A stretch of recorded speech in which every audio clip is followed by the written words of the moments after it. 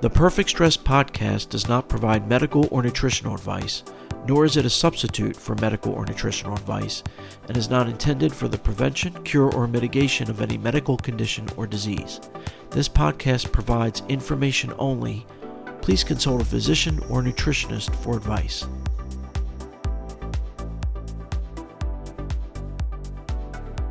Hello, and welcome to another episode of the Perfect Stress podcast, where we walk that fine line between being productive and overdoing it and triggering stress-related symptoms. I'm Adam Darrow, your host and founder of MyStressAlarm.com. Just a quick announcement, I am setting up testing for the MyStressAlarm mobile app in both Apple Store and the Google Play Store, and I'm looking to add more testers. It's very easy, takes just a few minutes a day for a few days, and that's it. So if you're interested in being a beta tester, please email me directly at adam@perfectstresscoaching.com, and it would be much appreciated. One of the many lessons I'm learning from my back injury is to be smart.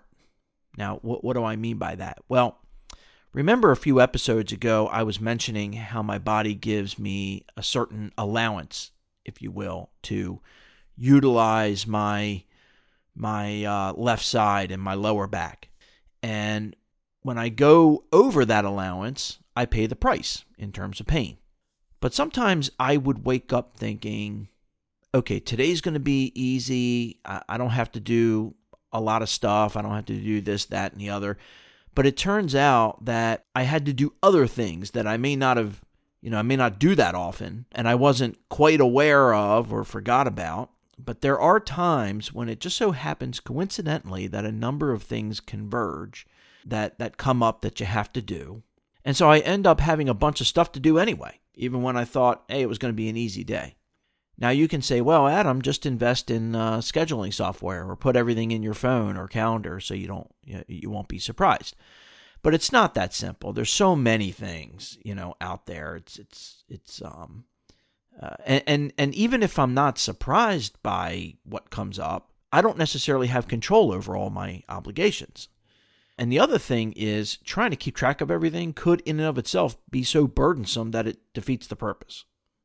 So one thing that I thought would be smart to do is to make some simple rules for myself to kind of spread out the chores that require me to be on my feet so that I can reduce the chances of overdoing it and triggering my injury to flare up. So for example, I decided that on weekends now I'm not going to cook dinner, period. Because on weekends I already cook a big, nutritious brunch that I really enjoy, which includes homemade hash browns, starting with the potato, 3-egg omelet with green and red peppers, mushrooms, and Swiss, and a bunch of fruit as well. And I'm on my feet for at least an hour, including cleanup. And so this is just an example of an easy way of being mindful of your limitations, and that could be applied to your workload in general from a stress management standpoint.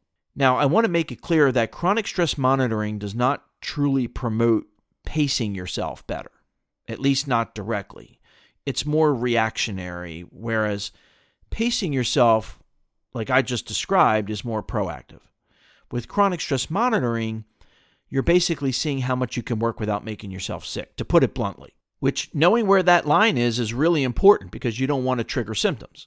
Because if you do that, then you fall into this vicious cycle whereby overworking triggers stress-related symptoms, and the more frequent and severe your symptoms become, the more preoccupied or distracted you are dealing with that rather than focusing on the very things, the very goals that motivated you to work harder in the first place. Only to then have more anxiety as time goes by that you're not making enough progress on your goals and working even harder to stay on pace or catch up because you don't want those goals to be in jeopardy. So you're going to do what you have to do, but then triggering symptoms again because you're working harder. Now, theoretically, you can aim to work just under your threshold. It's what I call maximum sustainable productivity. And I highly recommend not doing that, not having this frame of mind for a couple reasons.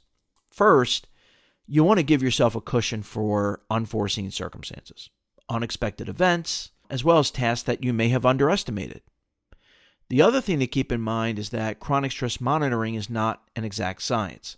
So there's some margin of error you have to account for. So just because you may technically be under your threshold number that the My Stress Alarm app gives you, doesn't guarantee that you won't flare up. The whole purpose of monitoring your chronic stress is, number one, to increase your awareness of your chronic stress, but also to empower you to make data-driven decisions. It's still reactive as opposed to proactive, but you're making calculated risks now, rather than just blindly plugging away at your working goals, having no idea when your next flare is going to be. So to me, chronic stress monitoring is a game changer because you're no longer in the dark. You're much more aware of how your decisions and thoughts around work affect your health, productivity, and overall performance. Now, in addition to chronic stress monitoring, you could make some common sense rules based on your experience with how things usually shake out. So maybe that means anytime you end up working late and getting to bed late for whatever reason, you'll automatically skip X the next day. That could be your morning workout, cooking dinner the next night, any kind of cleaning you were planning to do, whatever. And you may have already come up with some rules, some of these type of rules for yourself. Now, what if you can't think of anything obvious to skip or put off till later, or at least pay someone else to do, or somehow do more efficiently? Well, this is where sustainability planning comes in. And I created a sustainability matrix to help represent what my definition of sustainability is. And also what are the four main scenarios or categories that you could fall into with respect to that definition of sustainability. So there are two parts to my definition of sustainability. First is a simple but not so simple question to ask yourself. Are you satisfied with the rate of progress you're making on your goals? This is an extremely important question because it has to do with your intrinsic motivation, which is innate. You can't change it any more than you can make yourself taller. You can't ignore it. You can't tame it. It would be a fool's errand to do so. So you work with it. The other question to ask yourself is, are you getting enough rest in each day on average?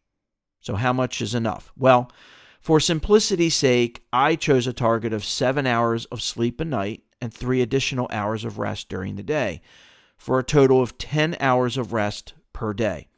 That's just a baseline I chose for the system.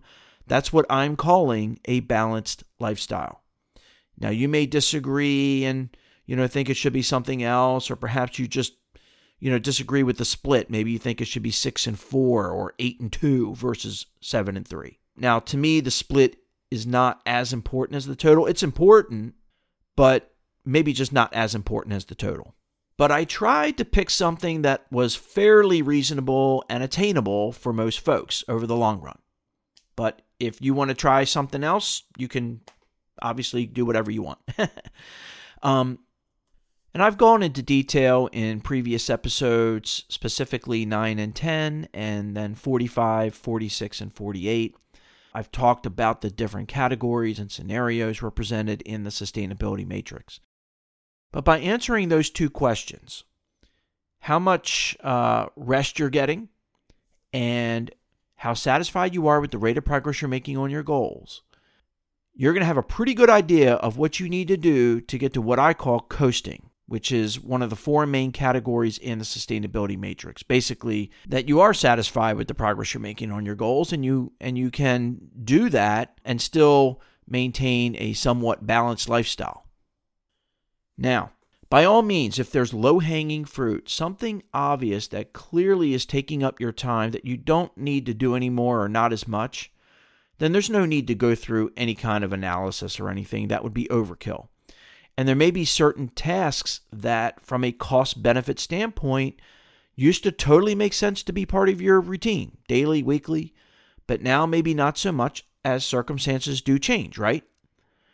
Now, if you can't eliminate something altogether, maybe you can come up with a rule to make sure it never supersedes something that you consider a higher priority, namely not hitting your stress threshold in general, but So again, in my example, on weekends, because I'm already on my feet for an hour plus cooking my infamous brunch, I outsource dinner. In other words, I get carryout. But you could also find opportunities to reduce your standards. Example, cleaning your home. Maybe you clean your home once a week. Maybe you should drop that back to every other week. Yeah, your home's a little dirtier, but it's not really worth the extra energy and, that you have to put yourself through to keep your house that clean, If still nothing comes to mind or not enough to get you to coasting, then you can do what I call a task inventory, where you fill in all your time other than rest, which you've already accounted for, to get a full accounting of how you spend your time around the clock. Not every second or every minute, that's impractical and unnecessary, but maybe 90%. This exercise is really helpful because it forces you to be realistic about how long certain tasks or activities actually take you to do. You'd be surprised. It's kind of eye-opening sometimes. So to summarize, first you can assess your current lifestyle in terms of my definition of sustainability. Then perhaps doing a task inventory if necessary to round out your overall general trade-off plan. Okay? Which sounds like a lot, but it's not. It could be something you do in 30 minutes or less. Some people may take longer. And it's not something you have to do all in one sitting either. You can chip away at it whenever you have a few minutes. But I think it's very effective and a proactive approach, along with making rules where you can. That along with the reactive approach of chronic stress monitoring, still data-driven, just like proactive, you now have a comprehensive stress management strategy, which supports both your body's need for rest and cognitive health, as well as fulfilling your intrinsic motivation to achieve your goals. Because it really comes down to what gives your life meaning, right? And that's your goals. And that's something only you can figure out. Well, that's my 2 cents for this week. As always, I really value your feedback, so please don't be shy. You can post a comment on the Perfect Stress Facebook page. Always feel free to email me directly at adam@perfectstresscoaching.com. Anyway, stay safe. Wishing you good health and success, and thank you very much for listening. If you have an autoimmune disorder, heartburn, tension headaches, irritable bowel syndrome, high blood pressure, depression, or something else you think is stress-related, please try MyStressAlarm.com today. It's free for a limited time, there's no wearables or sensors needed, and it takes just 1 minute a day if you're slow. That's MyStressAlarm.com. Anyway, thank you very much for tuning in, and if you'd like to get new episodes automatically, just click subscribe. Also, I'd be much obliged if you left a review or comment.